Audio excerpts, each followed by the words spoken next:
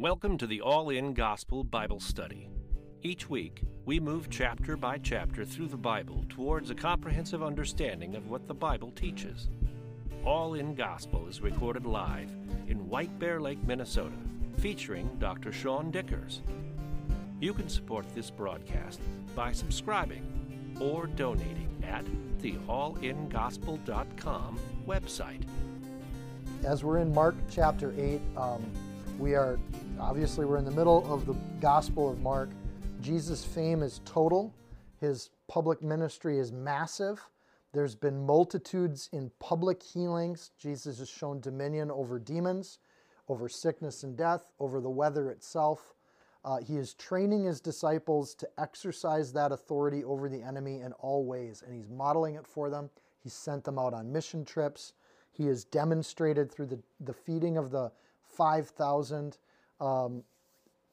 what it looks like for God to provide when you're out doing the ministry and you're trying to serve people. So Jesus clearly delineates between the work of God and the traditions of human beings. He even, in the last chapter, responded to the Pharisees and scribes about their issues about washing hands, and his response to that was to put his finger in people's ears and then spit on them and do it again. So there's an idea that God's blessing Jesus' ministry despite the fact that he's abandoning the laws of the Mishnah and the Talmud. He's added on laws that the Jews had added. And God's still blessing the ministry. Then we get to Mark chapter 8, and he's going to do another feeding, and it's going to sound a lot like the last feeding. Verse 1, in those days, the multitude being very great and having nothing to eat, Jesus called his disciples to him, and he said to them, I have compassion on the multitude, because they have now continued with me 3 days and have nothing to eat. And if I send them away hungry to their own houses, they'll faint on the way, for some of them have come from far. And then his disciples answered him, How can one satisfy these people with bread here in the wilderness? And he asked them, How many loaves do you have? And he said, 7. So he commanded the multitude to sit down on the ground, and he took 7 loaves and gave thanks. He broke them and gave them to his disciples and set before them, and they set them before the multitude. They also had a few small fish. Having blessed them, he said to set them also before them. So they ate and they were filled, and they took up 7 large baskets of leftover fragments. Now those who had eaten were about 4,000, and he sent them away. So this is really similar to chapter 6, right? It's like it feels like you've almost read this before. So I think one way to tackle this and understand what the writer's trying to do with this is we look at what's the same and what's different. How has this changed? So in between this feeding and the last feeding, the disciples have learned some things, and they've grown, and they've learned more how to follow Jesus and how to be like Jesus. So asking the question, why is Mark writing the second story? It feels like he's already covered mass feedings, right? That's happened. He doesn't cover every single removal of a demon. He just says there were lots of removals, and he doesn't cover every single healing. He gives a couple examples, and he says there were lots of healings. So some critique that there's a second account adding in, and they critique the scripture saying, well, this is a mistake, or it's an accident, or it was added in by some sort of fault. I'm going to suggest that as we go through this passage that it's not an accident at all, that this is a significant passage in the scriptures showing the training of the disciples and what they've learned. And there's huge growth here. God desires to get people the word, the bread, and he wants the church to be part of doing that. So as he says to us in the same way, there's lots of people out there that need the word of God. There's some things we need to pick up on. So here's something that's different. In verse 1, back in chapter 6, the disciples were off on break when the crowd gathered. This time they're not on break. They're actually helping Jesus this time. They're there with him. And so when he calls them to him, they're actually at hand and present when it happens. So they've been part of the work doing this. And the same, Jesus has compassion in both situations. Jesus loves the people, and both with the naive new believers and with the veteran believers. The question isn't if God wants to help feed the thousands. It's how he's going to do it and how the disciples are part of it. But God hasn't changed between the two stories. Same thing in verse 2, it says there's a multitude that are there. That's the same. The multitude was 5,000 before, it's 4,000 this time. The question isn't then how many people that are there, it's that there's large groups. Here's a different thing. In chapter 6, verse 33, it says that they were the locals. They could locally go to a city and get food. So they were nearby. But this time they're out in the wilderness, and in verse 3 it says they came from afar. So the first time he's talking to kind of just Jews. This time he's talking to Jews, but also people that have come from far away. He's talking to the world, so to speak. So the first time Jesus is kind of there, starts it on his own. The second time the disciples are working, and they're dealing with a greater variety of people, even if a smaller number. Here's another different thing. It says that they'd been there for 3 days when we look carefully at verse 3. These people had been here 3 days. In chapter 6, verse 35, it was only 1 day. So they're, in some senses, that's 2 days of the disciples just faithfully helping Jesus and serving Jesus without going to him. And the first time it took him 1 day for them to be in panic mode. Actually, it really took them at supper time. Like, it's getting to be supper time. These people are hungry. They need food. But this time around, they don't go to Jesus with that concern. They've learned how to take their anxiety over situations and reduce it and bring it back. They're kind of waiting on the Lord is where we get that phrase. And it takes them 3 days. And at the end of 3 days, it's not the disciples that go to Jesus. It's the opposite way around. God goes to them. Okay, I have compassion on these people. I'm going to do something. But they don't initiate the second time at the feeding. They wait upon the Lord, and they see Jesus' passion and willingness to learn from it. So they're learning. They're not handling this the same way. Here's another different element.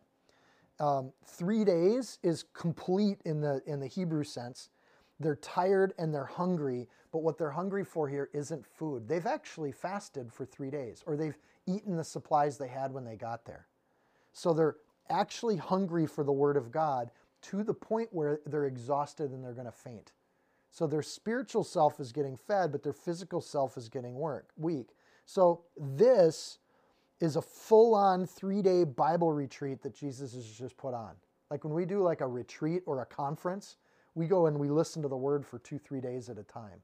And that's exactly what's happened here. And God wants to have compassion on these people because of their faithfulness, not because of a passing interest.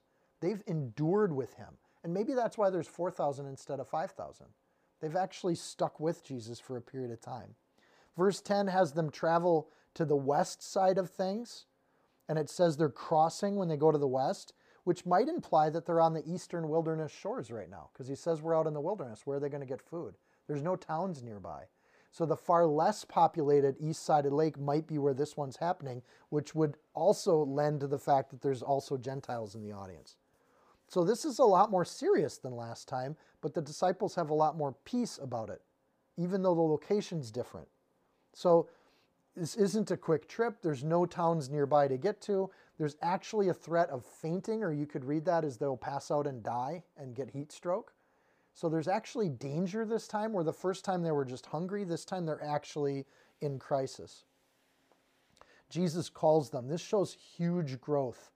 They're just serving and trusting in the Lord, and they're not worried about where the food's going to come from. They don't presume, here's another piece, 3 days, they don't presume that Jesus is going to feed the 4,000. I think that's really interesting. The disciples don't just come up to him and say, hey, why don't you make more food again?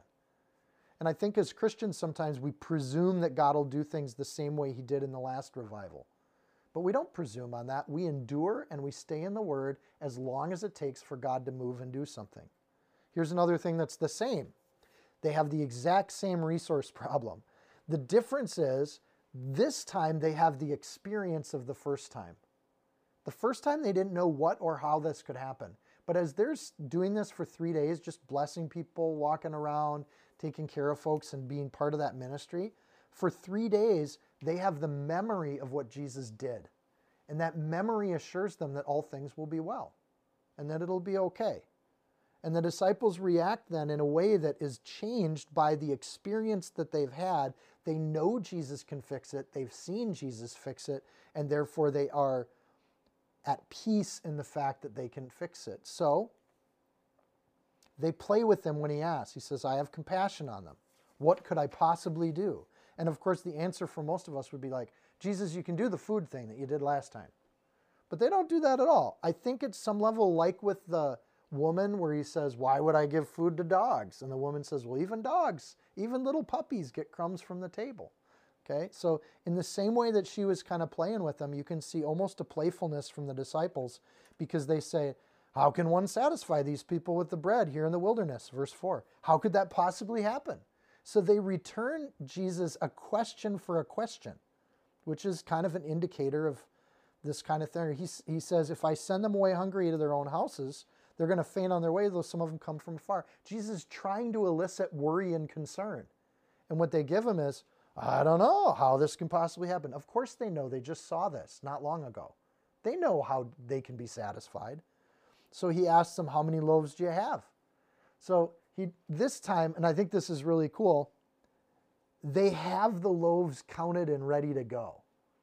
They've done everything they can do on their end to prepare for another miracle. So I think this is kind of an amazing little change, but it's super subtle here. How can one satisfy, verse 4? I want to pick that question apart. How can one satisfy these people with the bread here in the wilderness? The answer to that question, it's almost a rhetorical question from the disciples, but the answer is nobody can. No one person can fix this problem, unless you call Jesus a person. Like, the only one that can fix this is God, and human beings can't. You got 4,000 people to feed. The only thing that can be done is God can multiply the food, but he's not necessarily going to do that without his work moving forward. So Jesus asks them how much they can have. That's the same as chapter 6, verse 38. How much food do you have? And the how many here is kind of interesting. God doesn't need anything to do a miracle. He doesn't need the loaves and fishes. He doesn't even need the bread. If God wants to feed these people because he has compassion on these people, he can. But in both situations, he invites the disciples to be part of the miracle. You do what you can do, and God will do the multiplication. You bring the loaves and fishes, and he'll multiply and get the work done. There's a beauty to this. They come to him, and I think there's an excitement because he says, how many loaves do you have? And they say 7, which is the number of divine perfection. It's exactly what they need. They bring everything they have, and it's perfect. It's what God wants. And it's meager at the same time. Like 7 loaves does not feed 4,000 people. We should know that. People often say they want to serve God. Well, I want to serve the Lord. I want to serve the King. He's blessed me. He's forgiven my sins. I want to bless him by doing what I can do for the kingdom. And God's answer is typically, well, what do you have to give? And when we say 7 loaves, I got very little amount to give, Lord, God says, perfect. That's exactly what I'm asking you for. Give what you have. So the last time they got it from a little boy, this time they've brought it on their own. Slight difference, but a significant difference to the image of this. They're ready to give something to the Lord this time, and the last time it was just a child that was ready to give something. And I think that's just a beautiful difference. Right now, we need the bread of God, and we can go and consume for 3 days what Jesus has to say to us. We eat the Word of God like a meal, and we give back as much of it that we can in our lives, and that's the perfect thing. That's what God asked for. So there's 7 last time with the 5 loaves and 2 fishes. That adds up to 7. There's 7 this time, but this time it's just the Word of God. There's none of their fish or that image of work included. It's just the bread. All they're offering is the bread of the Word of God. Bless you, Tom. So the difference is last time they collected 12 baskets, which is kophinos back in chapter 6. And now they collected 7 large baskets, spurisi, which is a very different Greek word. The word basket is like an arm basket, something you would carry with you, like a purse. But a spurisi is a large basket or a hamper. It'd be something you put your clothes in as you take them to the laundry. So the difference between 12 little like lunch baskets that you would bring with you and 7 hampers, the number gets smaller, but the amount collected is actually far larger. And so at some level, well, what does that mean? Even though they bring the same amount from the human side, the first image to the disciples was one of leadership and rule of God, but now you get this divine perfection, but the divine perfection is actually a greater abundance or a larger amount. They collect far more this time than they did last time based on the kind of collection devices they have. In other words, they're ready to do God's work, and they're part of doing God's work. And we'll come back to these numbers a little bit, but think about to some extent that 12 baskets, 12 little baskets, kophinos, and now they have 7 large baskets, spurisi. Not even close to the same word. Say another similarity between the two feedings. In both situations, Jesus asked the believers to sit down. This isn't just a snack he's going to give them. He's going to give them a whole meal. And so it's not just crumbs that he's giving. He's giving enough to where everybody can get fed. And I just think that in both situations, God does the same thing. He takes that perfect 7 and he gives thanks. In both situations, God prays. Jesus models prayer. So even though God doesn't change between the two miracles, what Jesus does towards God doesn't change either. He still prays. He still gathers what the believers have to give, and there's still a multiplication that happens.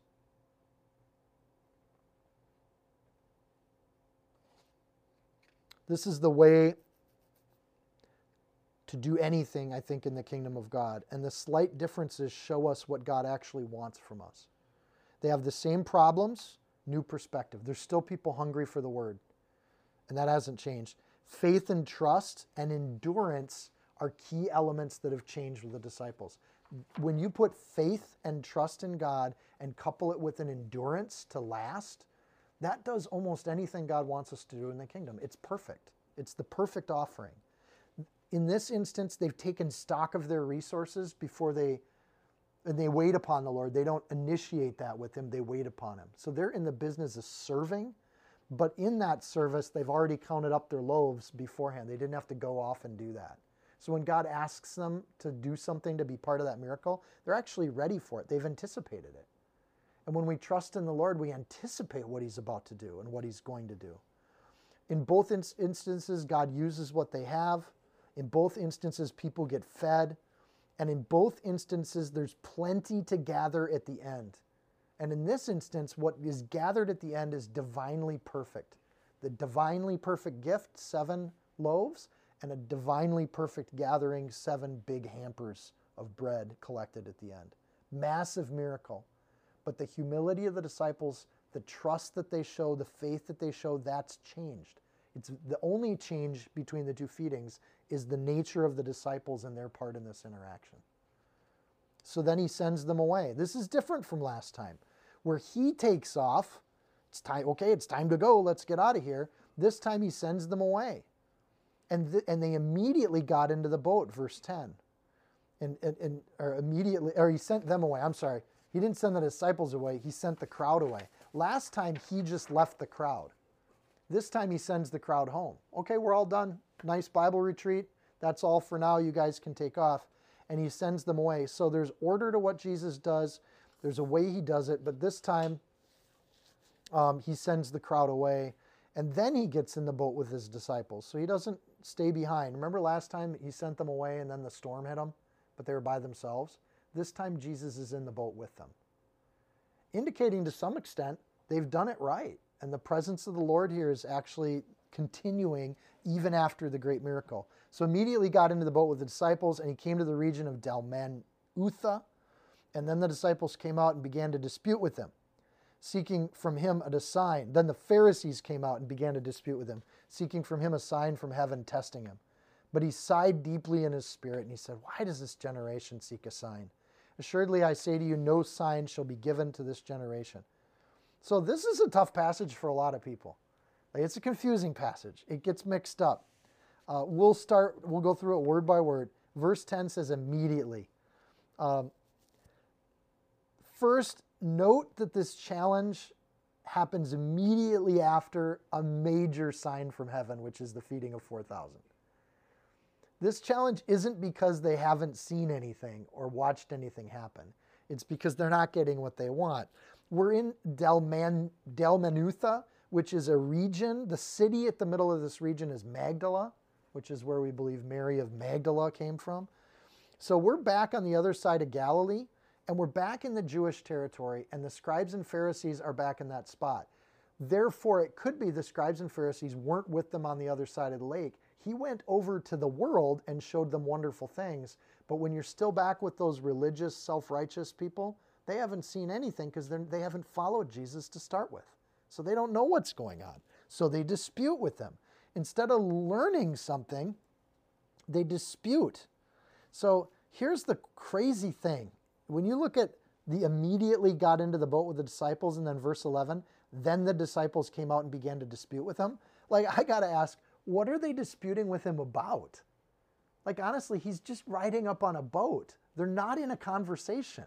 They're just ready to argue before he even opens his mouth on this side of the lake.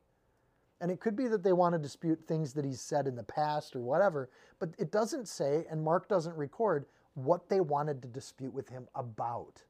In other words, the argument doesn't matter. The heart is what matters, and their hearts are messed up. The disciples came out to him. Before, Jesus would go into the synagogues, but he stopped going into the synagogues as we've gone through the narrative of Mark, and now they're coming out of the synagogues to go to Jesus, to mess with them, instead of just being happy with their empty synagogues. So they've learned too, the Pharisees' behavior has changed. They don't debate a message or a particular topic. They're not debating an idea that he presented. They're just here to dispute him. And the way they dispute him is they demand performance. Okay, if you're so right, then make this happen. Do some dance for us. Don't miss the similarity here. That when the Pharisees came out to meet him, it's the exact same word, exarchomai, that the demon-possessed guy in the graveyard came running to the boat to meet Jesus before. Remember last time we fed 5,000? And then he goes to a demon that comes racing up to him as they get out of the boat. This time they feed 4,000, and they come the opposite direction, and the Pharisees come running up to him as he gets out of the boat. Don't miss the absolute similarity in progression there. Mark is saying something about the Pharisees when he makes a complete mirror of the guy who was full of demons to these scribes and Pharisees that seem to have hearts that are in the wrong place. I just thought that was an interesting connection. They seek a sign from him. They demand performance because they don't accept the authority that Jesus has already demonstrated. What more do you need? And I think this gets to be the question for us, as Jesus isn't incarnated on earth with us right now. What more evidence could we possibly want or have that would satisfy an intellect? When God's seeking to satisfy the heart and feed us with the Word of God, sometimes you get humans where they need their head satisfied before their heart. And the proof then can't ever be revealed in the heart because they're constantly trying to work it out in the head. And they're only 12 inches apart, but it seems like a mile sometimes where you can't get those things resolved. So they want, and I think we should note what they're asking for here. They want a sign from heaven, and that's particular. They want to see something that looks like Elijah and Elisha, who are images or mirrors of John the Baptist and the Messiah. So they're saying, if you're the Messiah, we want to see fire for heaven. Elijah did fire from heaven, 1 Kings 18:38, right? And the priests of Baal get killed.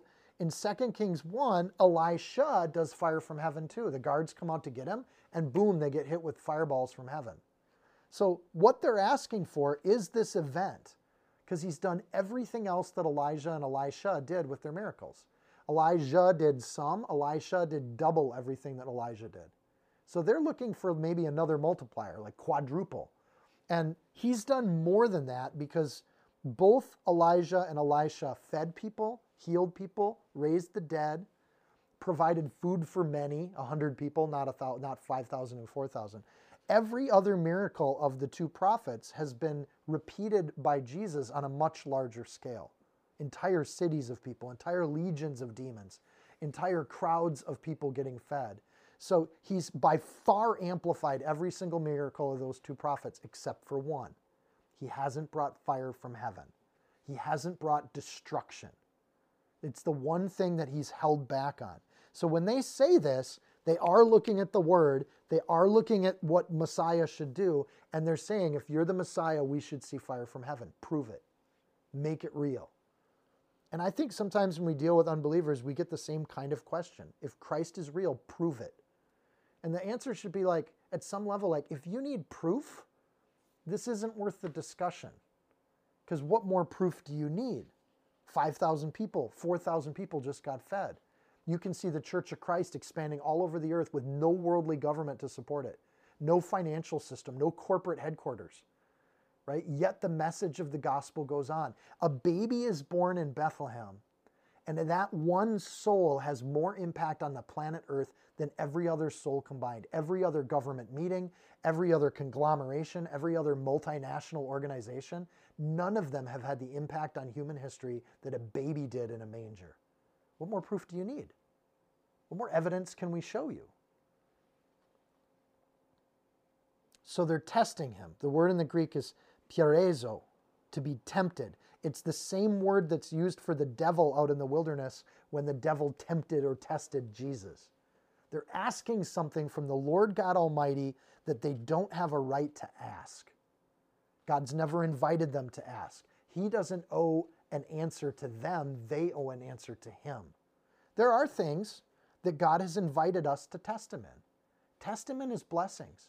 Follow his commands and see if he doesn't bless you. Test him in filling up the storehouse. Malachi, or if you're Italian, it's Malachi, right? Test him in filling up the storehouse. And if you've done what he's asked you to do, test him in that. He's invited us to test him in some things. But we don't, in the same sense, God doesn't answer to human beings. And this story is in all four Gospels. It's the example of what evil looks like, is that when human beings turn to an almighty God and say, you prove it to us. And God's answer is, if what I've done already doesn't prove it to you, then you have a heart problem, not a head problem. If the miracles of God throughout human history are not satisfactory to you, there's nothing that'll satisfy you. You seem to know what good and evil is more than God does. That's the sin of the Garden of Eden. And it's a tragic situation. So in verse 12, he sighs deeply in his spirit. This isn't just an exhaustive breath. This is a spiritual sigh of, wow. And he just got done feeding 4,000. He's getting out of the boat. He's deeply disappointed to the point of exhaustion. The connotation of that word is that this is a godly reaction to evil. Even aggressive evil that comes at you and says, prove it, make me believe. And the answer to that is, I'm not going to do a dang thing for you. You think you're so right, you can take that all the way to hell with you, because God doesn't need that kind of arrogance. Here's the amazing hypocrisy of it. Jesus is not only discipling these 12 disciples, but thousands of people in how to be free from sin and death. He's shown them the way. There's joy in their hearts. You can see the disciples growing and gaining things. They're actually moving forward in life under the teaching of Jesus. What have the Pharisees and scribes done in the last 2 years? The scribes and the Pharisees haven't done one of the things that Jesus has done, yet they're claiming, they're positioning themselves like they have authority over him. How dare they do that? They demand more from him when they can't do any of the things he's already done. Why does this generation seek a sign? This is a broad generalization of why do they need fire and damnation and judgment? Why do they want that? They're actually desiring the thing that's pointed at them. It's like someone has a nuclear missile pointed at your city and you walk up and arrogantly say, why don't you fire that missile? Because the judgment's coming for them and they're inviting it. They're wanting that sign from heaven, the fire. And it's amazing that they're asking for that sign, because that's the sign that he's holding back till his second coming. And for good reason. It's to give them a chance to follow. So he says, no sign will be given. He's talking about, again, that sign from heaven. They want judgment. They're going to get a cross instead. It's a generation.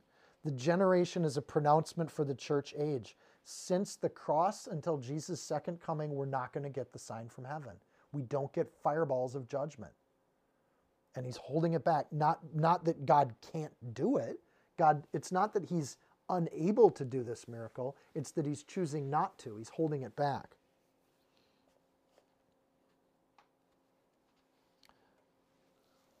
Verse 13, and he left them. Again, when there's aggressive challenge of God's word, he basically says, I have nothing for you, and he walks away. There's an entire town of people that would have benefited from the ministry of Jesus. People would have been healed, demons would have cast out, but because of these very little men, they blocked the telling of God's word in that town. And he leaves that area and he walks away. Verse 13, and he left them, getting into the boat again and departed to the other side. He's going back out to the Gentile side of the lake. He's just going to take off. Now the disciples had forgotten to take bread. They forgot to take bread because not only are they not as concerned about their physical needs anymore, they're trusting in the Lord so much so that they actually forget about their physical needs. Which makes sense in the sense that he's seen people get fed when God wants to feed them, they'll get fed. And they didn't have more than one loaf with them in the boat, which makes you wonder what happened to the 7 hampers of food that they just finished with the last meal. Where did that bread go? And I think the answer is instead of taking it for themselves, the disciples just sent people home with it. Here, you take this and you take that. So people got God's word in the Bible retreat that Jesus was holding, and then they left with God's word and they just had total abundance. But it's amazing that after the 2 boat rides, they only have 1 loaf between the whole crew. That means the disciples are giving everything they have to the ministry. I think this is just what we're seeing here is a changed group of disciples. Now the disciples had forgotten to take bread. They did not have more than 1 loaf with them in the boat. And then he charged them. Jesus charges them saying, take heed, beware the leaven of the Pharisees and the leaven of Herod. Now a leaven is, they're talking about yeast for bread. And what would happen, because they couldn't just go to Cub and get yeast, is when they made one thing of bread, before they put it in the oven, they would take a pinch of that bread off and they would save it for the next batch of bread they would make. And what it had is had enough leaven in that pinch that you could roll it into the new set of dough, let the dough rise, and that bacteria would go all through the dough.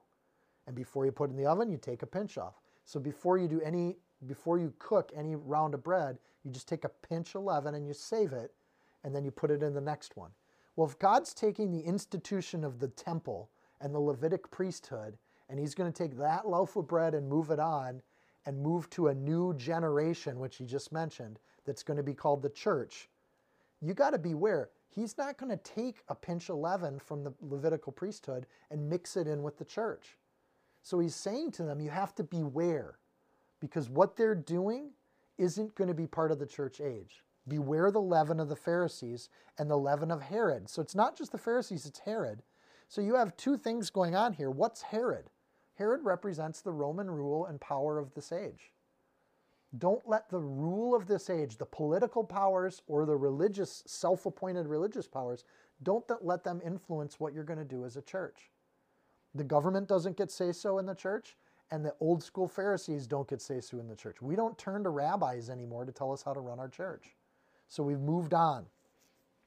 So this idea of taking heed and beware, there's actually 2 commandments there. One is to take heed, one is to beware.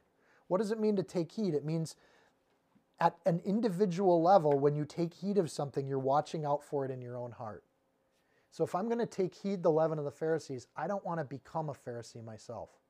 And I got to take heed to that. I have to pay attention to that on an individual level. And to be aware of it is to think about something outside of myself. I want to be wary of others that come into my church, my fellowships, and they have this attitude walking in the door. Kind of that noses up, they assume they know everything position that people take. I can be so well versed in the Bible, I can be a mature believer, I can be walking in the faith for 30 years and still walk into a church with a humble heart. Because I know darn well that I don't have all the answers for everybody in that room. But the Pharisees, they think they have all the answers for everybody. The government, they have always thought that they have all the answers for everybody. And they don't. And so there's a deep humility that he's telling them to be aware of. He's likely telling them this because they're frozen up and terrified of what just happened with the Pharisees. They get out of the boat. Pharisees come and say, you should get a sign. He says, you don't get a sign. What's wrong with this generation? He gets back in the boat and he walks away. Likely these 12 guys who appreciate the Jewish word, the Old Testament, they're mortified that Jesus just walked away from all these Pharisees and didn't even bother to engage with them. They're probably really scared of, what are they going to think of us? What are they going to do? They're going to tell the Romans that we're troublemakers. We're going to get, somebody's going to get killed here. Roman doesn't take kindly to this. So when he turns to them and says this, he's responding likely to a fear that they have. And he said, instead of being afraid of the Pharisees and the power of Rome, he says, take heed and beware of the leaven of the Pharisees and the leaven of Herod. There is an image of sin here that's going to infect you if you let it. You can't be afraid of this world. You can't be afraid of religious systems. Beware the high-mindedness, the self-importance, the assumption that they make, assuming that they can make a demand of God. You represent the Word of God on this earth to the people around you. You're supposed to be learning it. You're supposed to be telling people what it says.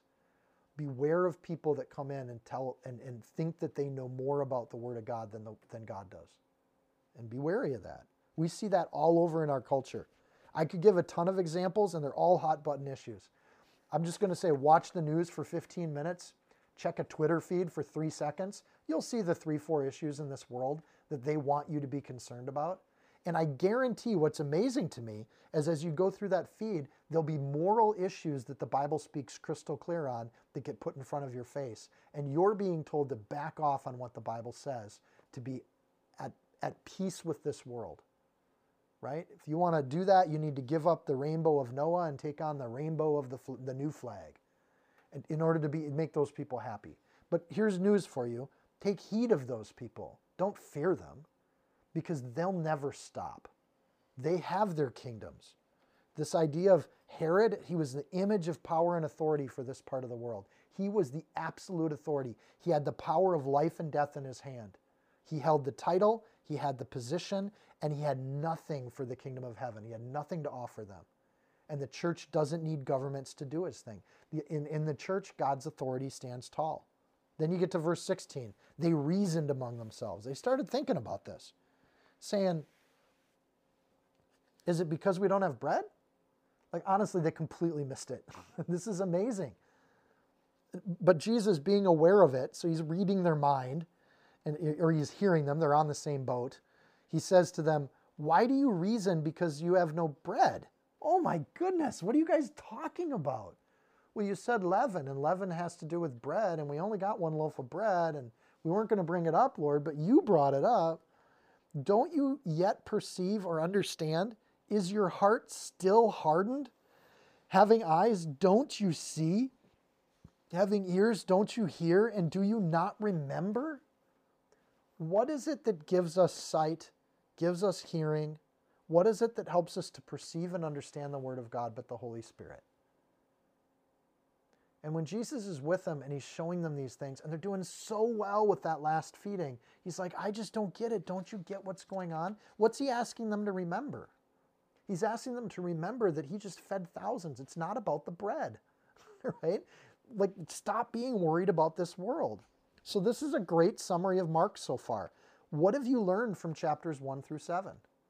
And just like, remember what God's done. And Mark's kind of introduced everything that Jesus has done. Mark chapter 4 was the parable of the seeds, that explanation that our hearts are like soil. Mark chapter 4, verse 12, Jesus quotes Isaiah having to do with seeing and hearing. And now he's like, don't you see? Don't you hear? He's already taught them what seeing and hearing is about, a spiritual kingdom, not an earthly kingdom. So when he says, don't remember, it's not about the bread, it's about the kingdom of God. They aren't to just blindly trust. They've seen things that Jesus has done. They're supposed to remember all of those things. This is why Mark's writing it down. Their understanding should come from what they've already seen. Bread is from God. So what we don't capture in these verses is tone of voice. I mean, we have to infer the tone of voice that Jesus has here. And so I think people can read these verses and they actually hear different tones. You could read this in anger, where Jesus is like, you know, why do you reason because you have no bread? Why are you not perceiving? They can actually hear anger in that if they want. Another way you could read this is you could read it with love, where Jesus says to them, why do you reason because you have no bread? Don't you get it? And there's this gentle, caring tone. You can read this with any tone, and I would suggest this is the perfect media for personalizing the Word of God. When we say the Word of God is alive, I think you're going to hear Jesus say this to you, 17 and 18, in a very similar tone that your parents would talk to you when you were being disciplined. And he's going to speak to you in a tone and in a way that you do it. Now, if you have messed up situation or your parents were in sin when they were doing those things, that can mess up how people hear the word of God. Because God is love. Everything he says is with truth and grace. So even if it's harsh because he wants you to learn, not just harsh for being harsh. Even if he loves you, he's going to love you, but not love without correction. Like that, those are the two error sides for parents, right? He's going to love you and give you correction. And there's a balanced tone to hear that with. We just don't see it. We have to read it and we have to picture what that sounds like. So let's connect this back to the bread. He points to both of the feedings here. And I think that's interesting. Bread isn't a lacking resource. It's not about the bread. He's speaking spiritually. And then he says, and notice that he's pointing to both of the feedings. In other words, it's odd when people say, well, it was a mistake that Mark wrote 2 stories. No, it's not, because that sets up what Jesus says in verse 19 and 20. He actually references them both. That's why Mark wrote about them both. Verse 19, when I broke the 5 loaves for the 5,000, how many baskets full of fragments did you take up? And they said to him, 12. That's 12 baskets, kophinos. And when I broke the 7 for the 4,000, how many large baskets full of fragments did you take up? And they said 7. That's baskets, spurose. And he said to them, how is it you don't understand it? And I was kind of like, well, wait, I don't understand. Like, what are you trying to say here? So they have to think about it. He never explains it. You don't get verse 22 where he explains it for you. So it's like we're being invited to like slow down and absorb this a little bit. If we want to understand, so suniami, bring together, connect, or put perception around things that are meant to be perceived. That's the word that God uses there. How is it you don't connect these things? So when he says, when I broke, by the way, 5 loaves and 7, he doesn't mention the fishes, which I think is interesting because in the second telling, it's all about the loaves. But Mark or Peter throws in, there were also fish involved. Like he throws in the fish there. So that idea, if you look at fish as an image of work, that yes, there was work involved, but it was all God. And they just kind of frame it that way. When Jesus refers to it, he's only talking about the bread. And you got 5 loaves for 5,000, and they collect 12 little baskets. And then they get 7 loaves for 4,000, and they get many large baskets, huge hampers full of bread, and they get 7 of those. Don't you get it? You can come with more stuff or less stuff. God's going to still over-provide. So when he says the leaven of the Pharisees, don't let that high-mindedness come into your church. And they're like thinking bread. And he's like, no, it's not about bread. It's about the feeding of the people. So he's pointing them back to the feeding, the feeding of the 4,000, feeding the 5,000. That's what matters for the kingdom of God. The Pharisees don't matter. And he's showing this in context of all of these things happening together. So the story, then immediately the Pharisees, and then they get back into the boat and they have this conversation. The Pharisees think that that they're the only individuals that need some sort of miracle or blessing to prove to them that you're doing the right thing. Jesus is saying, we just fed 4,000 people. I don't have to prove anything to the Pharisees. The numbers aren't even close. He points out the amount of bread that gets there. It's like a question to the reader, can you put this all together? Can you? Can you put all of this together? And Mark writes his book that way. Perceive it, understand it.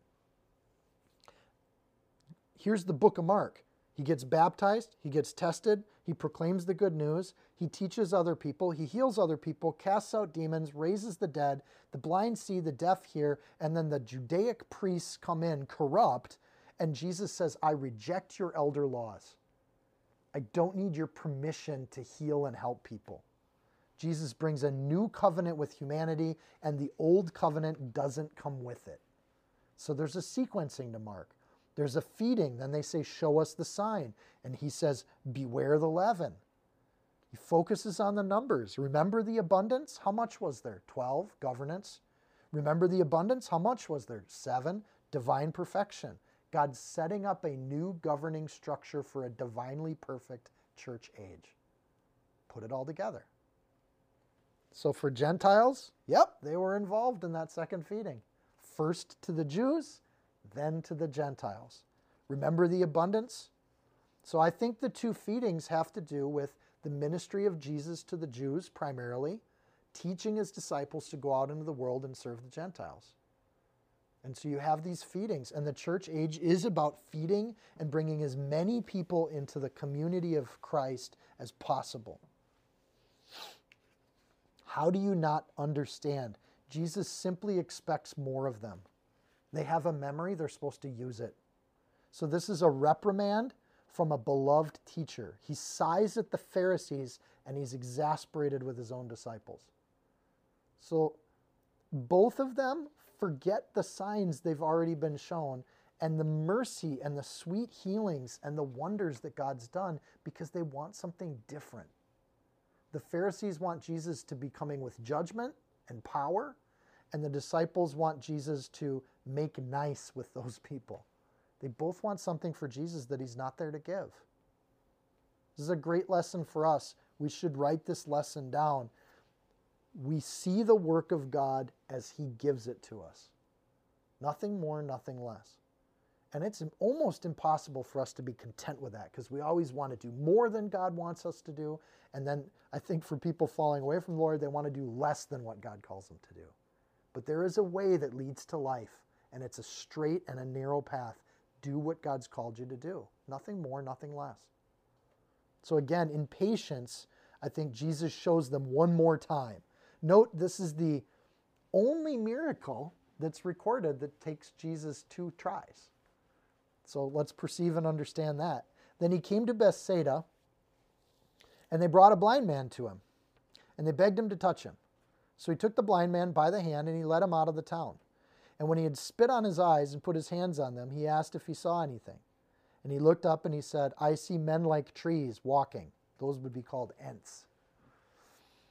Then he put his hands on his eyes again, and he made him look up, and he was restored and saw everyone clearly. And then he sent him away to his house, saying, neither go into the town nor tell anyone in the town. This looks really similar to healing the deaf man.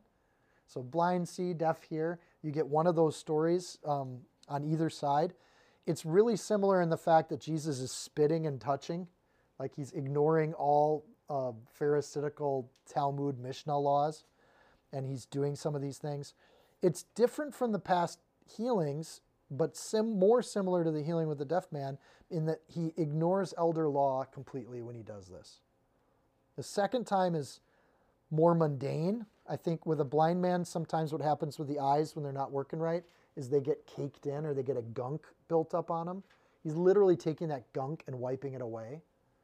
And I think the reason this miracle comes here, right after that reprimand of the disciples, is they've already been healed, but God has some work to do on their eyes. And this is part of the thing where he asked the blind man, can you see yet? He goes, I see this. And so Jesus just does it again.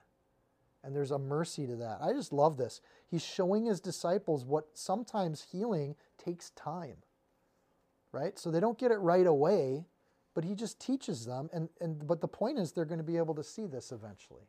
So it's not if you see it the first time or not. It's not if you let Jesus keep working on you. The miracle of Jesus' calling them was previously done, but they have a walk with Jesus where they got to shake off the buildup of that old system that's covering their eyes.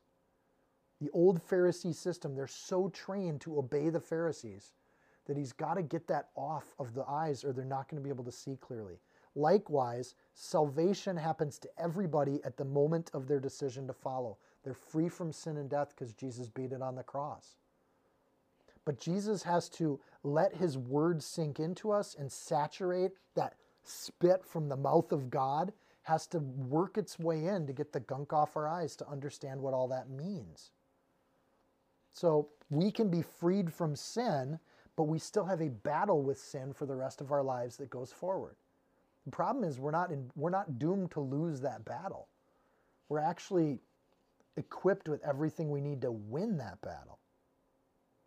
So they're being taught to see things differently, not to fear the Pharisees, but to heal the blind, like help them to see. And this maybe is a kindness that he's showing them this miracle that takes him 2 tries. So some people argue, well, he was healed from this. The healing happened the first time God wanted it to happen, but the gunk still had to get out of there. And God heals from the inside out. So our heart can be purified at the moment we turn towards Jesus, saving us from that sin, but we still have life on this earth ahead of us when that happens. So we have to work at it, get the gunk off the eyes, but the heart is already saved. Now Jesus and his disciples went out to the towns of Caesarea Philippi, and on the road he asked the disciples, saying to them, "Who do men say that I am?" And so they answered, "John the Baptist, some say Elijah, others say one of the prophets." And he said to them, "But who do you say that I am?" And Peter answered and said to him, "You're the Christ." And then he strictly warned them that they should not tell anyone about him. Because if they go around saying that, he's going to be put on a cross before he's supposed to be put on a cross. So he's timing things out. Jesus doesn't ask again because he doesn't know the answer to the question. Jesus asks questions to get it out of them. He's teaching them. He's setting them up. John the Baptist had been killed at this point back in chapter 6. So the idea that the spirit of John the Baptist moved to Jesus, that's a weird idea that misunderstands who Jesus is. But it's some of the ways people misunderstand who Jesus is. Elijah had been taken up in fire, and as he stood up to Ahab, he did miracles. He dressed like John the Baptist, but that's also odd to say that Elijah has come back to earth in the form of Jesus. It's even weirder because really, Elijah set up the ministry of Elisha, who did twice the miracles. People calling him Elijah, they're missing who he is. They're calling him the precursor to the Messiah when they call him Elijah. And we're just doing this in the evening Bible study. Like, that image is just wrong. They're missing the fact that if anything, Jesus is the image or the mirror of Elisha, not Elijah. John the Baptist is the mirror of Elijah. So people went to the people. They also said maybe he's one of the prophets. If anything, both John the Baptist and Elijah were unsuccessful at reforming the governments that they were called to. Like, John the Baptist got killed by Herod. And Elijah, he didn't successfully convert Ahab. On the other hand, Elisha started a movement amongst the people that actually did change the relationship of God to the northern kingdom. And in the same way, Jesus has shown up. He's actually starting a church that will absolutely change the nature of God's relationship to his people. So this is an odd thing. To say Jesus is just one of the prophets, that's complimentary, but it's also inaccurate. It misunderstands who Jesus is. They're underestimating Jesus in every one of those guesses, and they underestimate the power of God and what God's done. So who do people say that Jesus is today? Oh, you get tons of answers to this. Well, Jesus is a fable. Jesus is a wise sage. No, he wasn't. He called himself God. Wise teachers don't call themselves God, right? He was an activist. He was a civil activist trying to bring social justice to the country. I've actually heard that. When God does justice, he doesn't need an adjective in front of it. God just does justice. He was an image of the Western patriarchy. That one's online too. That's a crazy answer to the question. All of these underestimate God, and they're blind in that they don't see who Jesus is. So as Jesus does the healing of the blind person, after the warning of the Pharisees, he then brings them to this thing saying, "Who do you say that I am?" That's the only question that matters. It's the real question. Honestly, I feel like Mark's building up to a climax of everything we've read so far in the book. It doesn't matter what the Pharisees say, it matters what you say. So if the Pharisees critique Jesus and get into their ivory towers and have discussion meetings and book clubs and everything else, and they're figuring everything out, none of that even matters. What matters is who you say Jesus is. So Peter answers him. And this isn't just the Peter perspective. In Matthew 16:16 and Luke 9:20,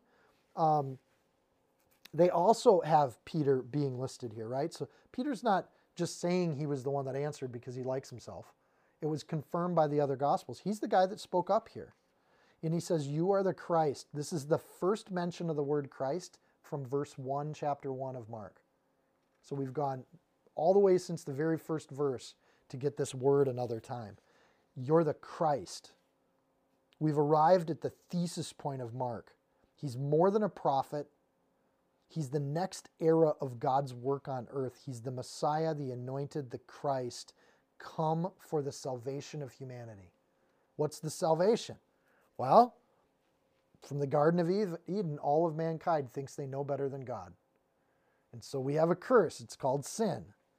And that curse is dooming all humanity to death. And so we are saved from death by the Messiah, by the Christ, by the anointed one of God. And the Jews had to sacrifice every single day to cover their sin. They could do nothing to resolve the situation. They could only temporarily cover it with the blood of the Lamb. But when the blood of the Lamb is eternal, we don't need to do sacrifices every day. Messiah actually covers that sin forever. And he forgives sin with all power and all dominion. That's the true power of God. Don't underestimate that in your life. That's absolutely what it is. Matthew 16 includes that God reveals this to Peter. Like Jesus points out, God revealed that to you. You didn't come up with that. So in that sense, Peter is speaking the word of God with the simple truth that you are the Christ. That's it. That acknowledgement, that's the healing of the blindness.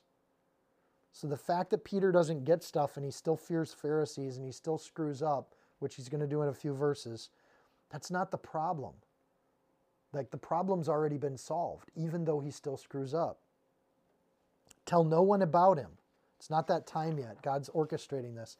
I would love to stop the chapter like right here, and we're pretty deep into it.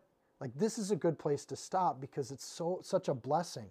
But Mark, the author, and I think Peter, the preacher, they didn't stop the teaching here. The next word is "and" in verse 31. This isn't the end of the lesson. Verse 21 is a summative statement, a collection of all the teachings summed out without specifics. And so in verse 31 it says, "And he began to teach them that the Son of Man must suffer many things, be rejected by the elders and the chief priests and scribes," answering the critique we just had a few verses ago, "and be killed, and after 3 days rise again." And he spoke this word openly. This is a big point for Mark. This wasn't in secret. He made it known to his disciples before the cross. He let them know what the cross was coming. They just didn't want to hear it. So we have a number of points where Jesus wants them to have spiritual eyes to see, and he easily fixes the physical eyes with a little spit and finish. But the heart takes more work. He can't just spit on our heart. Our heart has to turn. So he's going to suffer. I mean, he's telling his disciples, look, this is what it's like. You guys think I'm here to conquer? I'm not. I'm going to suffer many things. I'm not going to be a political conqueror. I'm not bringing signs from heaven. I'm not going to judge with fireballs and hit Roman armies and legions with death. I'm not going to do that. I'm going to be rejected. He's not trying to please the leaven of this generation. He's not interested in it. I'm going to be killed, he says. So he's not Elijah, definitely not. Elijah was never killed. But Jesus has a plan, and it's not a plan of the flesh. He will experience death, and then he's going to beat it. He's going to rise again. So he's going to be fully killed and fully resurrected and risen. Wow. Like I'm not Elijah. I'm going to do it different than Elijah. I'm going to actually be dead, just like all of you are doomed to be, but then I'm going to beat death, showing that your death can be beaten. I'm going to save you from death. It's coming. So he spoke this word, verse 32. It's not a teaching. It's not a message. It's not a parable. It's the word. He spoke this word. So this is prophecy. That's how we introduce prophecy. Jesus' words are God's words, and a word of God or a New Testament of God is Jesus' word that he's spoken. This is the New Testament, a new word. This was the evil of the scribes and Pharisees. They had this elder law, but what Jesus' word is saying is more important, or it takes precedence over the human law of the scribes and Pharisees. He spoke this word. Key points for Mark. It was well before it happened. He knew it was going to happen, and he spoke this word openly. He didn't conceal it. They had everything they needed to understand. In the same way, you and I have everything we need to understand the gospel of Christ. We got it all. So Jesus taught that he would suffer, die, and rise again. He's not going to conquer and suppress like David, and that's defying their expectations of Messiah. By referring to the Son of Man, Jesus could talk openly because he's not claiming himself. He gives the Pharisees nothing to bite into, but he talks about the Messiah, and they already think that he's the Christ, the Messiah. So they've made the connection. So he can go forward and talk about the Messiah as a third person and not be getting sent to the chair until he's good and ready to go. So it creates a nice setup. No fire from heaven. I got a different plan. The Pharisees don't get fire, they get a cross. That's the plan of God. It's not what you wanted, but it's what you're going to get. Peter doesn't like this, and he admits it. And I think this is interesting, like the open defiance of this. Jesus, he's kind of going to Jesus saying, Jesus, you got to tone this stuff down. You don't need to die. We want you to conquer. Like he's challenging the word that is in verse 32. Jesus spoke his word, and Peter's going to challenge that word. No, Jesus, you don't have to do it like that. We can do the gospel and make it seeker-friendly. We don't have to antagonize anybody. We can tell people about repenting from their sin, but do it in a nice way by not mentioning sin. They just need to repent in general. And like that's going to get along with the Pharisees a lot better. The scribes aren't going to get mad at you. You will not get hate Twitter tweets on your Twitter feed. Let's just take it easy with people. So Peter is putting his own views in front of God's views, and the way Mark has structured this chapter, he's doing the exact same thing the Pharisees did. He's putting his views in front of God's views. We have to take heed of this, because that leaven can be in our heart too. Like it's not just the scribes and Pharisees, this ambiguous group of nasty people. It's Peter, the head of the church, that's got to struggle with this idea. If you think you know better than God how God's going to do your life, you're really not serving God with your life. You haven't given it to him. It's not God's life to use as he pleases. He's ashamed of what Jesus is saying because he doesn't like it. Then verse 32, then Peter took him aside and he began to rebuke him. And when he had turned around and looked at his disciples, notice Jesus sees his disciples. He's not just talking to Peter. He's talking to the whole group. Peter tries to talk to him one-on-one. Jesus talks back to the whole group. He rebukes Peter in front of them, saying, get behind me, Satan, for you're not mindful of the things of God, but the things of men. You're more worried about your opinion than you are about God's plan. Stop it.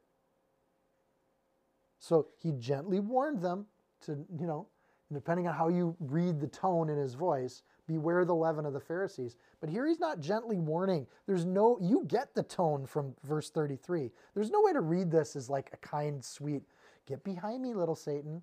So little Satan's adding to the word. That's not what he says. Get behind me, Satan, adversary, enemy of God's people. Don't get in the way of what God's doing. I love the fact that sometimes when people have concerns, they want to bring those concerns up privately, not with the whole group. Because they know that their concerns are theirs. They're not God's. So they'll pull you aside. I just have some concerns. Right? And I like that Jesus just blows it up. And like he just announces in a big, bold voice, get behind me, Satan, for you're not mindful of the things of God, but the things of men. Very powerful statement. Again, people struggle with this because it's a strong rebuke. If your Jesus has got like a halo around his head and he's soft and gentle and pets little lambs when he's walking around, like this isn't an image that fits very well. This is a strong Jesus. This is a Jesus that knows what he's doing. He's competent, he's willful, and he's trying to teach. And Peter hasn't picked up on it. He's a blind man, and he's been given sight, but he's still got gunk on his eyes. So Jesus is kind of spitting a rebuke at him. Now I'm going to get that gunk off your eyes so you can actually see. Here's the thing with Peter, and I think this is the thing that we can take heed of and beware of. He's coming with good intentions, but they're his intentions. But you couldn't argue with Peter and say, well, if Jesus got to die on a cross, let him die on a cross. And Peter's like, no, I'm looking out for Jesus. When the scribes and Pharisees do this, it's because they're looking out for the body of believers. And when Christians do this, they do it because they're looking out for the name of Jesus. And it's always done in the context of, well, I'm just trying to look out for God. Well, God doesn't need you as his lookout. Never asked you to do that. He's asked you to do other things, but not that. The command, and I think we get caught on the word Satan because it's so big and in neon lights. We miss the command. Get behind. Peter wants to get out in front of Jesus, and Jesus says to get behind him. The correction for this behavior, if we recognize it in ourselves, is to simply get on board with what Jesus is doing. Matthew's got a bit more detail on this story than Mark does. But Mark gives us the edited version of this. The Pharisees want fire. Verse 11, Jesus rebukes them. Verse 12, Jesus warns the disciples of that leaven, verse 15. The disciples don't get it, verse 16. He reminds them of the miracles, verse 21. God can provide for you. This is about a spiritual ministry. Verse 22, he heals a blind man to show them a physical example of this. And the blind man needs a moment or two to see what he needs to see. And in verse 29, Peter confesses Christ, speaking the word of God. But in verse 33, he speaks the words of Satan. And he needs a moment more to see. Spiritually speaking, Peter has been healed, but he still needs to get that gunk off his eyes. So the enemy keeps our eyes on the earth, on the physical, on ourselves, and he wins when he does that, even though we say we're good people.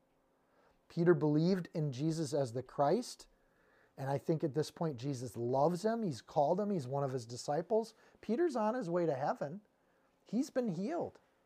The gift is done. The price has been paid. Peter believes that God has already spoke through him because he did in verse 29. You say this because God's revealed this to you in the Holy Spirit. So if the Holy Spirit's working with Peter, it's because God loves Peter. Peter believes Jesus' safety and well-being are more important than the calling of God in Jesus' life. And in that case, it's not. So Peter believes he knows the Scriptures better than God knows the Scriptures. That's a scary place to be. Peter believes he knows better than Jesus and that he can tell Jesus what to do. Isn't it amazing that he said, "You're the Christ," and then he's giving the Christ advice? That's a weird, conflicting thing that's in all of our hearts. If God's Lord, then let him be Lord. For you're mindful of the things of God, but not of the things of, you're not mindful of the things of God, but of the things of men. Peter is, in the same sense, the Pharisees are evil and have leaven because they disbelieve Jesus in hostility. Peter is good and is working with God, but he disbelieves Jesus in love. Both of them are disbelieving Jesus. And that's the connection here, I think, if we have eyes to see. So he can go from God's voice to Satan's voice within a conversation. So we have to be wary of this. We have to be aware of it. Sincerity is not necessarily God's word to others. It could just be our feelings. So to be mindful means to use our mind, to use reason, to think about and set our minds upon the things of God. And if we do that, we're in a lot better shape. If we encourage others to sensibly consider the kingdom first, we're in line with the Holy Spirit. If we speak the same message as Satan, worry about what's happening here on earth, be concerned with what's going on in politics, we're actually speaking and helping out the cause of Satan. So let our words be few. Let God's words be many. Peter never chooses at any point to reject Jesus Christ. He chooses to trust his gut and his feelings over what Jesus just said to him. So likely, he's probably protecting him. How do we avoid this? Jesus already said, don't you remember? Remember what Jesus has already done. Remember what he's told us in his word. How do we prevent this? Read the book and know what it says. Argue about it. Talk about it. Dissect it carefully with each other. That's how we avoid this ever happening in our life. We are aware of when other people are doing it, and we take heed to it in ourselves. When Jesus says it, we believe it. We accept his commands over our feelings. That's how we avoid it. I'm just going to do what God says. Being used or sinning, I want to point this out. I think this is really important. This does not end Peter's walk with Christ. There's nothing here that's being called, "Get behind me, Satan," saying the wrong thing is not damning Peter because he said the wrong thing. That's not what Jesus is doing here. In fact, he's chosen Peter. He's called Peter. He's helped Peter to see, so we know that he has healed the blindness. But when he's doing this, he's helping Peter to grow. And God sometimes has to rebuke us for our growth, but there's nothing judgmental here. In fact, judgment's not going to come until the second coming. And I think that's important because people are like, what if I say the wrong thing? What if I do the wrong thing? You can't say or do the wrong thing. Jesus loves you, and in grace, he's forgiven you. Move forward and serve him. So the next lesson has Peter's total attention. You just got called Satan by your teacher. Now your ears are up. You're ready to hear something new from this guy. So the next lesson, I think he's ready to learn, and he's going to teach this to every one of his disciples. The attention would be rapt. I don't think Jesus has barked at the disciples in the book of Mark, has he? So he kind of maybe raises his voice a little with Peter. And you know when that happens to a soft-spoken guy and they raise their voice? Woo, everybody's tuned in. So listen like that. Hear what he says. When he called the people to himself, now he's going to teach more than just the disciples. He wants everybody to hear this. With his disciples also, he said to them, whoever desires to come after me, let him deny himself, take up his cross, and follow me. For whoever desires to save your life will lose it. Whoever loses their life for my sake and the sake of the gospel will save it. For what will it profit a man if he gains the whole world and loses his own soul? What will a man give in exchange for his soul? For whoever is ashamed of me and my words in this adulterous and sinful generation, there's that word generation again, of him the Son of Man will also be ashamed when he comes in glory of his Father with his holy angels. Whoa. Right? It's like, what does Mark still have to write about? Like, here it is. We should note, Peter does learn this lesson. He preaches this message for the rest of his life. He hears every word of this and writes it down, hands it to Mark. Peter gets this. This is why he tells the story the way he does. I think he's telling us the story in the form of chapter 8 because he wants us to see that he needed to learn a lesson. And that's okay. There's nothing wrong with that. It made him better, not worse. He wanted a conqueror. Jesus gave him a cross. What a great Christmas present. Like, that's the gift. You want me to beat the Romans? Well, I'm not going to beat the Romans. I'm going to beat your own soul into compliance. He's not dealing death, but he's asking for us to give our own lives for him. He's not going to take our life. He's asking for us to give it. What a gift. So they challenge Jesus' dying, and then he expands it. He says, not only am I going to die, I want you to die. And I want you to take up your cross. Remember, at this point, they haven't seen Jesus on a cross. He's referencing something that they would not have connected to a Christian walk at this point. So when he brings up the cross here, we do it in retrospect. He's doing it looking forward. Jesus didn't need Peter's satanic concern for life, and we don't either. We don't have to be concerned for our lives. Our lives belong to Jesus Christ Almighty. Therefore, we do his work. So this is a chapter 7 build up to the full charge of the gospel message. And this is the gospel message like Peter would have preached it. He would have done all of these stories to build up to this point. You give up your life to serve the king. First of all, whoever desires, right? Let's just break this part down.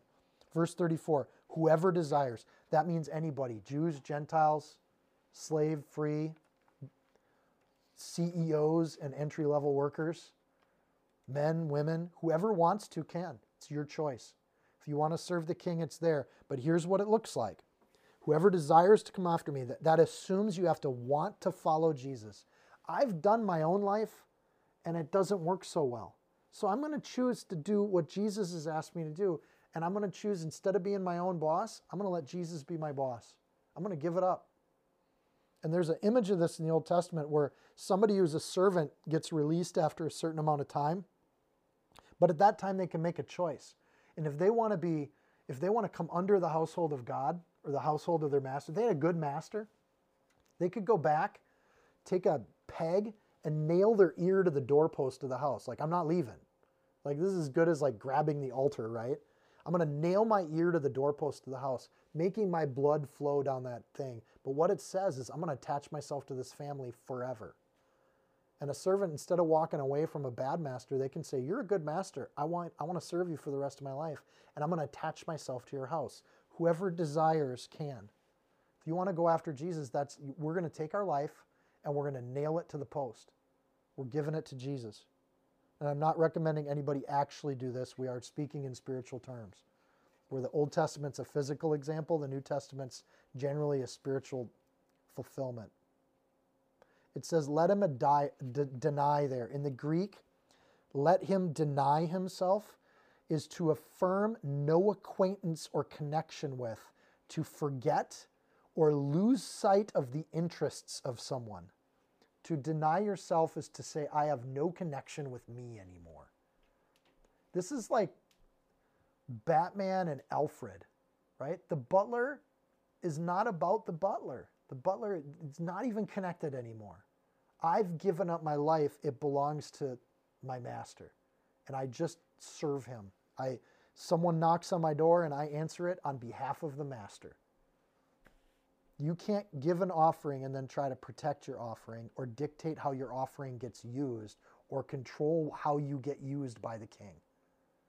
Like, that's the danger. That's the leaven.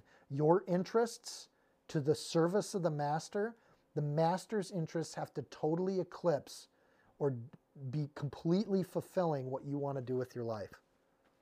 So it's not about elevating yourself or getting ahead or getting further on. It's fulfilling what the master wants for our life, not what we want for our life. That's the part that has to die. Peter wants Jesus to do these things, and Jesus calls him Satan. That's the message of the enemy. You know what's right for your life. The message of God is, no, you don't. Your Creator knows what to do with your life. So you take up a cross. And again, that would have been a striking image to them. That would have been almost as strong as, get behind me, Satan. Take up your cross. They knew what crosses were. When they walked into towns that were run by Romans, there were people hanging by the door. They knew the agony and the pain, and they were in total terror of that cross. It was the most fearful message Romans could send, and for 800 years the Romans ruled under the fear of the cross. If you cross Rome, you'll either be immediately killed, or even worse, if your heart hates Rome, we'll put you on that cross. You will suffer in front of all your friends and family. Horrible death. And when Jesus said, take up your cross, that would have hit people right in the, holy moly, this is a different message. We thought we were following a general. We're not following a general. We're following a person that's going to get killed by Rome. So when we take up our cross, I think this is part of counting the cost. When we take up our cross, we follow Jesus. That means there might be struggle and pain that go with it. I feel so grateful we live in a country where I don't necessarily have physical struggle and pain because I serve the Lord God Almighty. I might have people that don't like me or yell at me or get mad at me. Some Christians even might get hit or thrown in jail. That's nothing, Paul said. He's learned to be content even in a jail cell. Okay. It's not about the elder law, the religious traditions. It's about denying yourself. So when you're promoting traditions, that's not what God's asked you to do. He's asked you to deny yourself and follow him. One way to take up the cross is actually the word elevate in the Greek. To lift it up like a banner. That's crazy. I'm supposed to take up a cross and be like, I'm dead. And that's what Paul does in his letters. I'm a bondservant to Christ. I've died to myself. I serve the King. I speak on behalf of the King. What comes out of my mouth is what's come out of the Word of God, the fellowship of the saints, and the Holy Spirit. Word of God first. And to take up that cross and make it into a banner, this is why we wear cross necklaces and have crosses on our t-shirts. And we took an instrument of death and said, we're dead to ourselves, and we're proud of it, right? I don't live for me anymore. You can't beat somebody who is already dead. Amazing image when he says to take up the cross or to elevate the cross, the banner. It has a striking image that we would see in the Old Testament that I thought was worth, I know it's going to take me a little longer today to finish, but I want to bring this up because the connection's amazing. This is why Jesus came to earth. In Numbers 21, if you want to flip back there, you can read around the passage. Numbers 21, Genesis, Exodus, Numbers. Therefore the people came to Moses. I'm going to start in verse 7. People came to Moses and said, we've sinned, for we've spoken against the Lord and against you. That's probably how Peter felt when he was rebuked by Jesus. Oh my gosh, I've sinned. I didn't mean to do that. Pray to the Lord that he take away the serpents from us, the sins. So Moses prayed for the people, and then the Lord said to Moses, make a fiery serpent and set it on a pole. And it shall be that everyone who is bitten, when he looks at it, shall live. So Moses made a bronze serpent, and he elevated it on a pole. He made a banner out of it. He put it upright. And so it was, if a serpent had bitten anyone, when he looked at the bronze serpent, he lived. This is an image of Christ that's like so striking. I wonder if Peter even thought of this when he said, "Get behind me, Satan." Many people are killed by the serpents. We live on the earth. This place is nasty. But we wake up every morning and we say, I'm not going to look at the serpents. I'm not going to look at my sin. I'm just done. I'm going to look at Christ on a cross who crucified sin and death when he died on that cross. He took it to town and he won. So some raise their eyes difficultly. Some raise their eyes deliberately. Some raise their eyes willfully. Some raise their eyes not sure that it'll help them or not. Some raise their eyes with great certainty that it's going to help them. But when we raise our eyes, we see Christ on a cross. When we see a baby in a manger, that leads to Christ on a cross. That is the Messiah God gave us, maybe not the one we expected, but that's the one we got, and it's a path to life. So we choose to lift up our eyes, to pick up our cross, deal with it, and appreciate it as the salvation that it is. Jesus says, and follow me. Don't stop by just looking up. Do the fun part too. Following Christ is the fun part. And this is an amazing message that he's teaching us. Let him deny himself, take up his cross, elevate his cross, and follow me. So we take that sin, we hand it to Jesus, we let the cross put it to death like it should be. And Jesus says, like he said to the woman, your sins are forgiven.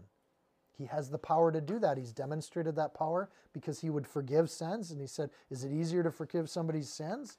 Or is it easier to say, get up and walk? So he not only forgives our sins, he says to follow him, get up and walk. Do what it takes to do it. Verse 35, whoever desires to save his life will lose it, but whoever loses his life for my sake and the gospel's sake will save it. Are you trying to save your own life? Don't. Give it to the Lord. This speaks for itself. It's not a simple like washing of hands or fasting properly. It's total self-denial, which takes some discipline. God wants us to deny our very life. It's not our life anymore, it's God's. And that's actually what saves you.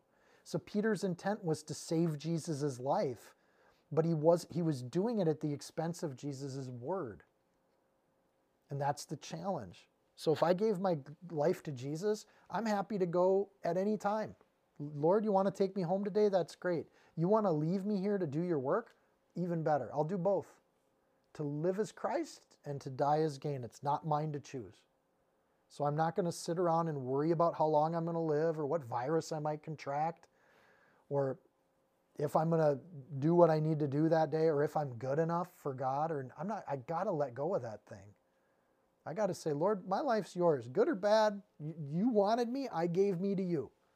And you got me as your gift for my sake and the gospel's.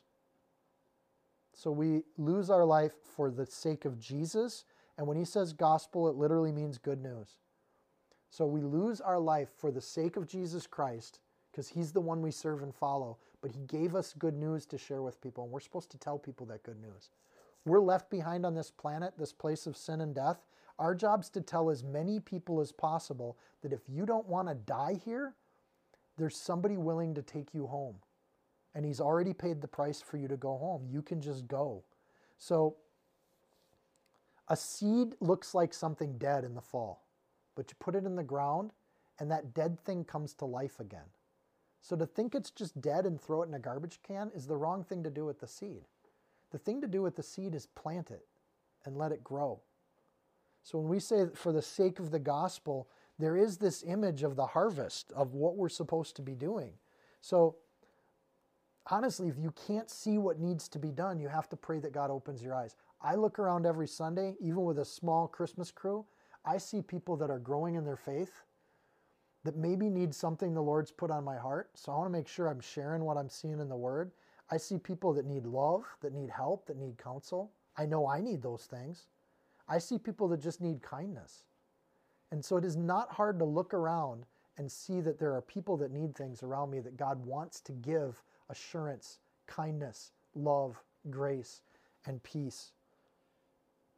It's not just Jesus, but the words of Jesus that we're supposed to take and give our life for. So Jesus says to share the good news, and I look around the world and I see way more of that than I can ever do on my own. All I have to give is my loaves, the word that God's put in my heart. That's all I have to offer. And Jesus has shown them twice that that can feed thousands of people if he wants it to. If he blesses it, if God wants you to do that, you can be saving some 50, some 100, some thousands. And it doesn't matter to me how many. I'm not supposed to aspire to those things. I'm just supposed to serve, and God will use me as he pleases. Verse 36, what will it profit a man if he gains the whole world, loses his soul? That's a rhetorical question. The answer is nothing. Doesn't give you, there's no gain in you trying to work for yourself. Or what will a man give in exchange for his soul? The answer to that is nothing. There's nothing you have to offer that's as valuable as your soul. So you can have all the world. I just want Jesus. It's the only thing I want to claim. Verse 37, what will a man give in exchange for his soul? You have nothing to offer. We come to the bargaining table with God, and the Jewish religion is that I can do everything that the Leviticus says, and I will have honored God in every way, shape, and form, and my deeds and my works will be an appropriate exchange for my soul. Christ says that's not the case at all. He's teaching it right here. You actually bring things to the temple, and that's just an image of what we're supposed to be doing. And he told them in Deuteronomy, you're supposed to serve with your heart, mind, and soul, but the Jews forgot about the heart. They just kept doing the mind and the works. For whoever is ashamed of me and my words in this adulterous and sinful generation, of him the Son of Man will also be ashamed when he comes in the glory of his Father with the holy angels. He's saying this in response to Peter. Peter, if you don't like what I'm saying, you're against the work of God on earth. Don't put yourself in that position. Saints, if Jesus loved Peter, then Peter needed to hear this. He also loves us, and he wants us to hear this. Peter was loved, but he needed to have Jesus spit in his spiritual eye to get the gunk out. You too are loved, and we might need to grow in this area. Maybe the Word of God is different than we want it to be. But are we ashamed to talk about it? That's a good question. Honestly, I'll just confess to you, I think I spent 40 years of my life being ashamed to speak the name of Jesus in places where I wasn't supposed to because the world told me that. And then at some point you just say, I'm just done being ashamed. Forget it. I've wasted too many of my days worrying about where I'm supposed to or not supposed to say certain things. Why would I be ashamed of Jesus when he's offering salvation? Am I afraid of his words? Do we hesitate to tell other people what the Bible said? Like, honestly, we're in it every week together. Are we out telling people what we learned on Sunday? Because we should be. Why not? He says this adulterous generation. He's not talking about sexual adultery. He's talking about people that go outside the covenant. People that put their faith in other things besides God, especially putting faith in themselves. He says, and sinful. Sin is to put yourself, to miss the mark, to put yourself above God, to think you know better than God what good and evil are. Man, what God's asking is for all of us slaves to sin, to have a rebellion. Like, stop serving sin. Stop serving yourself. Rebel against us. God's calling for a slave revolt. Get the heck out of those things and serve the Lord. I say it emphatically. The Son of Man will also be ashamed of you. This is perfectly just. There's nothing unjust about this. If you're embarrassed by what he says, what his word says, who he is, if you're embarrassed by those things, well, he's kind of embarrassed that you're one of his children because he's not impressed. It doesn't mean that there isn't glory to be had. Doesn't mean that there isn't a promise that God's made to us. But to reject conformity and reject the traditions of man, especially the ones that conflict with God, to reject the things this world tells us to be worked up about, is actually a form of rebellion that I think is kind of fun.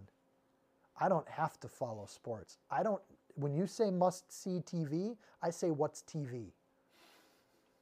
You know, I don't have to see the podcast. I don't need to know the latest pop star that rejects God. Like, wow. I don't need to say things or do things that make other people happy. I can love people without the desire to make them happy necessarily. I want them to be happy, but that's God's business. They need to get happy in the only place that real happiness is found, which is to join me in the slave revolt. Stop caring what the world says. In what areas does the Bible proclaim something that's true or false that our culture says is not true or false? In what ways is our culture calling good evil and evil good? Well, we should be vocal about those things in love and in grace. Where do we avoid proclaiming things when we know it's the clear and obvious truth of Jesus? We've started to call that political correctness. I don't know if that's an overused term or not. Well, reject that. Let's go with like Jesus' correctness. I'd like to follow that. And often that says that we're going to do things the way Jesus said to do them. And there's tons of institutions on this planet that don't like that. So there's a glory here. That's the goal. And I think this is an important concept too. These get mixed in. We get caught on the words ashamed and adulterous and sinful because they're striking. They're just like Satan when he talked to Peter. But listen to the other part. When he comes in the glory of his Father with the holy angels, Jesus promises that he's coming back, and it will be in glory. And he will come with his Father and with the holy angels. That's a sight to see that I don't want to miss. That's the goal of the Christian life. Do you believe Jesus is coming back? If you believe that, then we have every reason to celebrate Christmas and Easter and each day that we live, because we want to be part of that. I want to be part of Jesus' coming in glory. This is obviously what Peter wanted. He wanted to be part of overthrowing all of those evil systems. So it's a good instinct to want that, but I want it God's way. Also note, Peter is willing to hear this harsh rebuke in the same way that I think we should be. And it's the same Peter that eventually leads Jesus' church into the next era. Don't miss that. When we're hearing these rebukes from Jesus, it's easy to just feel ashamed ourselves, to get down on ourselves, to beat ourselves up. But I think we should remember that it's this teaching that actually prepares Jesus to lead the church, not to be, kicked out or reject Jesus like Judas. We don't see Judas in these conversations with Jesus. We see Peter in these conversations. So if Peter needs these kinds of rebukes, I think we should be encouraged if that's something God's convicting us of too. Don't miss that. God prepares us in really special ways. And sometimes those ways are to hear things like, don't be ashamed. Follow Christ. Take up your cross. Give your life. And because it's the only way to save it, is to just stop trying to save it. So this is the same Jesus that leads our lives that led Peter's life. It's the same Peter that's rebuked that leads the church into the next era. It's the same Peter. So none of this conversation is about Peter's salvation. His salvation has been assured by Christ. He's on his way. He'll be there at the glory. Don't miss that. All of this conversation is to people that have chosen to follow Jesus when he called them. He said to the disciples, follow me. These are the people in the boat with him hearing this conversation, are the people that chose to follow Jesus. It's not the scribes and Pharisees that hear this kind of talk. And in the same way, this maybe isn't the best evangelical chapter in the Bible, right? But it is something for us as believers to continue to disciple ourselves and train ourselves, as that we want to put ourselves to death so that Christ can live in us and we can follow him. Amen. Let's pray. Dear Lord and King, we just thank you for your word, even when it's tough to hear. We thank you for the good news that you've given us. We thank you that we die to ourselves. Lord, I appreciate that because myself isn't capable of saving me. And Lord, I don't have the words. I don't have the right way to do it. I don't have the path. And Lord, I can barely figure out my own relationships, much less work my way into heaven somehow or another. So Lord, I give it all to you. I put my life at your feet and I give up trying to save it. Lord, you can do what you want with it. It's yours. And Lord, I'm sorry that it's so little. I'm sorry it's just a small gift. But Lord, I've taken stock. I've taken account, and all I got are these 7 loaves. And they're not going to do anything near what you want to be done with my life, but you can have them. And so Lord, take them and do whatever you want with them. And Lord, if you're going to pray and multiply and feed thousands of people, great. Lord, if you're just going to help me be a good husband and a good father and a good friend, great. Lord, help me to do what you've called me to do in my life, and to do it with sincerity, to do it with honesty, and to do it with love.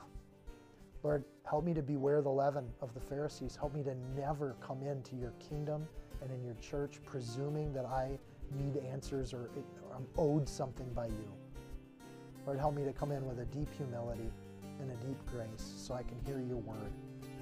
Lord, help me to just sit quietly while you wipe the gunk off my eyes. Lord, while you help me to see, you help me to hear. Lord, help me to have eyes to see the needs of those around me. Help me to just serve people wholeheartedly, selflessly. Lord, help me to be a good steward, that I can be a good host and represent you in all regards until you come again. Lord, help me to not be ashamed of your word, your gospel, and your truth. Help me to speak it boldly, to do it with confidence and love, and Lord, to do it in such a way that I honor you, that when you return, you can say, well done, good and faithful servant. And Lord, I don't want you to be ashamed of me at all. And so in the abandoning of my concern for my reputation, I'm going to completely put my trust in you. The only reputation I need is a reputation with you.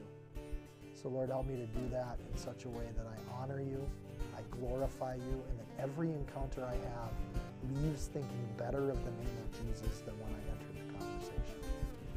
Lord, bless this time, bless this Christmas day. Be with us as we fellowship and as we talk about your word. Lord, help us to learn and grow and just grow closer to you. I pray your anointing on each of the people in this room. Lord, that you bless us this week. You bless our lives. Give us a great peace and confidence and love and joy. Lord, all those words that are on Christmas cards everywhere, Lord, help us to just experience those things, not just talk about them. Lord, help me. May the joy of the Lord be our strength. In Jesus' name, amen.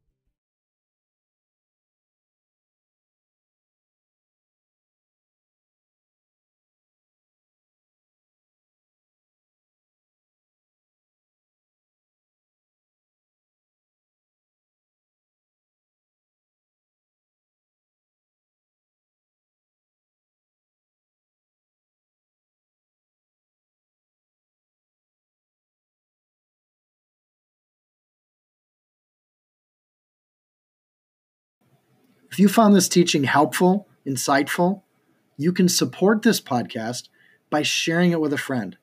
Screenshot it, tag it, post it on your social media.